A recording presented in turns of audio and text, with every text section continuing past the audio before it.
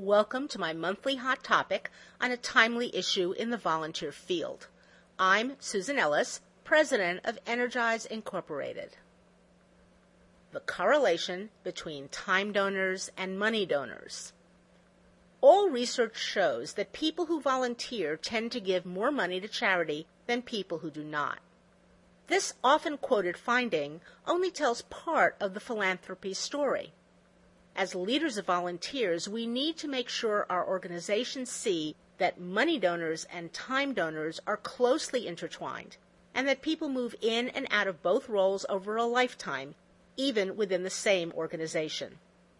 On an ongoing basis, we need to be cultivating all supporters of our organizations, because they all have the potential to contribute or connect us to money, time, expertise, and community contacts.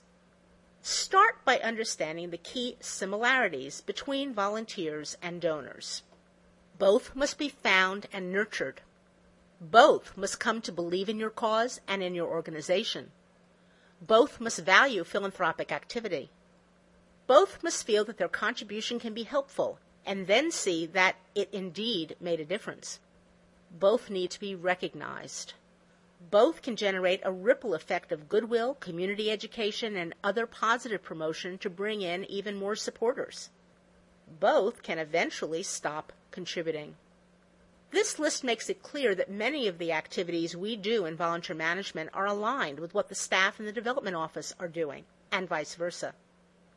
Now consider the list of differences. The action desired from the donor is to give money, which is comparatively simple to do. Funds can be given online, mailed in, or telephoned, and all amounts are accepted at any time.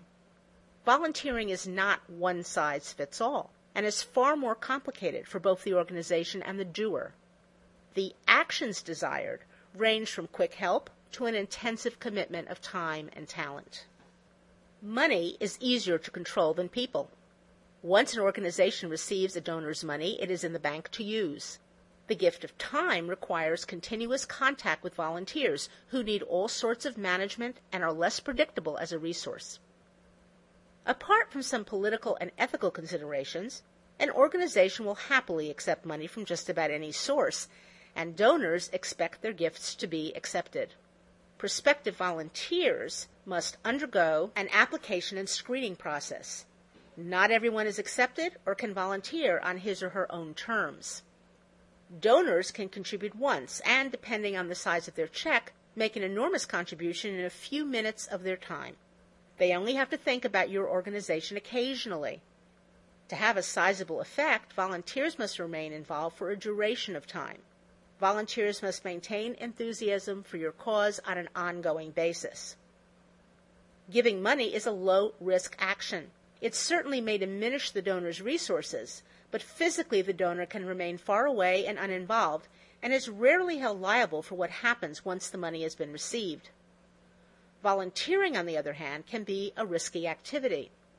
The person must be engaged in the work of the organization, which brings the possibility, even if a low probability, of injury or liability. Donors need very little else besides money. Volunteers need skills, personality, accountability, and a schedule that meshes with the work of the organization. Death ends volunteering, but may generate new money. Implications. Leaders of volunteers must position the contribution of time donors as a critical component of an organization's mix of resources. First, volunteers give expertise, care, and effort that in themselves allow the organization to spend all of its money and then do more. Second, the true value of volunteer time is not limited to marketplace wage equivalency. Third, and this is the point we don't make often enough, volunteers are also a potential source of money. It's gospel in fundraising that donors must be cultivated. While unexpected gifts of large sums are exciting, donors most often start with much smaller amounts of money.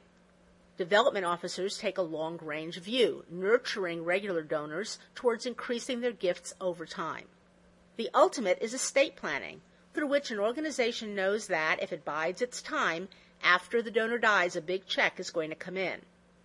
There is rarely similar long-range thinking when it comes to volunteers, despite evidence that cultivation of time donors leads to the giving of more time and more money. Some people move in and out of volunteering as time and funds allow during their lives. Some contribute service when they are young and have less income, or conversely, when they have the luxury to volunteer after financial success. A retired person on a fixed income may volunteer while considering a future cash gift through estate planning. The head of household who writes the donation check may encourage other members of the family to support the same cause with volunteer effort. The moral? Never assume that volunteers have no money to give or that they will not give it. There's also evidence that annual donors can lose interest over time, but that being asked to share their time and talent revitalizes their commitment to give money, even if they do not accept the invitation to volunteer. In addition, money may follow volunteers from their employers as matching funds and from family and friends who want to support a volunteer's devotion to a cause. Last but not least, volunteers provide access to tangible items, donations of goods and services, loans of equipment and space, and even money, and other resources they can solicit from their employers, family, friends, and circle of contacts. When organizations totally separate time donors and money donors, in long-range planning, staffing, budgeting, and executive attention, they are missing endless opportunities. Development officers and directors of volunteer involvement are both engaged in friend-raising, cultivating supporters of their organization's mission for the long term. Have you seen firsthand the connection between volunteers and money donors? Did you plan for it, or did you discover it happening on its own? Do you and the development staff meet regularly to compare the lists of volunteers and donors and discuss what you find? How is this working for you? Do you ask volunteers to help you locate donations, in-kind services, and other resources in the community?